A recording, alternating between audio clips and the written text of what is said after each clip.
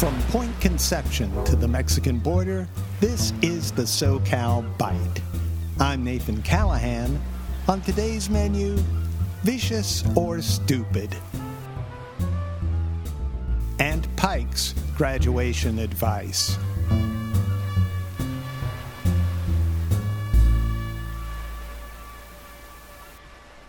The air spoke of cannabis smoke. A goat in cap and gown strolled through the pomp and circumstance crowd. An M80 exploded overhead. But I was focused on my cousin Ben. Was he vicious or stupid? Let's define our terms, said Ann Pike, a literature professor and word junkie. Vicious is savage, dangerous, malicious, she said. Stupidity, on the other hand, is dim-witted, inane, stupefied by the commonplace. Vicious and stupid, both are polarizing judgments, and both acts strike things senseless. Both carry the weight of human failure. So what was Cousin Ben's failure? Was he vicious or stupid, or both? How much of what he did was malice, and how much was just plain dumb? Was he out to get me, or out to lunch?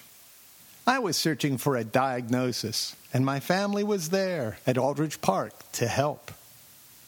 Vicious or stupid, the words carry a degree of drama, Aunt Pike said. Your cousin Ben, though flawed, is certainly not the embodiment of viciousness or stupidity. Agreed.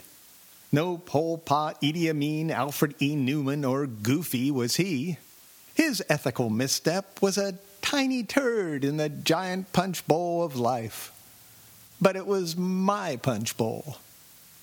I think Emma Goldman, the great American activist-anarchist, would have something to say right now.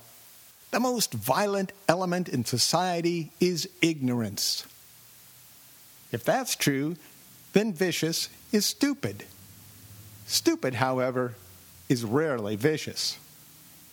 Let's play the vicious or stupid game, Aunt Pike said. Joseph Stalin, vicious or stupid? My family responded with a chorus of vicious, and then a pause. Stupid, said Betty Lou. J. Edgar Hoover, vicious or stupid? Dick Nixon, vicious or stupid? Edward Teller, vicious or stupid? Colonel Klink, vicious or stupid? Exactly, said Aunt Pike. When the Mercedes cuts in front of you, when a friend screws you, when Charles Manson winks, when the neighbor turns you in, are they fully aware of what they're doing, just plain ignorant, or a bit of both? Are you vicious for thinking they're stupid? Are you stupid for thinking they're vicious? It all boils down to a motive or an accident. Did you trip over your own feet, or did someone trip you up? It's a no-brainer that you want to avoid someone who's vicious, Aunt Pike said. It's trickier to see the danger in stupidity. I know you're not much on Christianity, Nathan, but look at it this way. Jesus, who, whether he was the Son of God or just a guy with a good point to make, when tortured on the cross said, "Forgive them, for they know not what they do." Right there in the Bible. People are stupid. Jesus said it, for Christ's sakes. He might have said that those Roman soldiers were vicious, and of course from the perspective of pain, they were. But Jesus called them stupid, ignorant. They knew not what they did.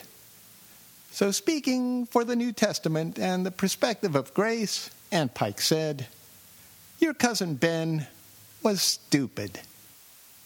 It might be a delusion to see someone's viciousness as ignorance, but that may be the best response. From my experience, it's hard to underestimate the value of suspending your disbelief. Sometimes that suspension is a good thing, a kind of poetic faith, magic. Frankly, I'm amazed at how well things go, considering how much viciousness and stupidity there is in the world. It could be the suspension of disbelief that saves us. Vicious is stupid. It was 1972. A lot of viciousness and stupidity lay ahead. The goat tugged at my robe. I pulled away. Cannabis laced the air. Another M80 exploded overhead. The university had just given me a degree, but I got my education from Aunt Pike.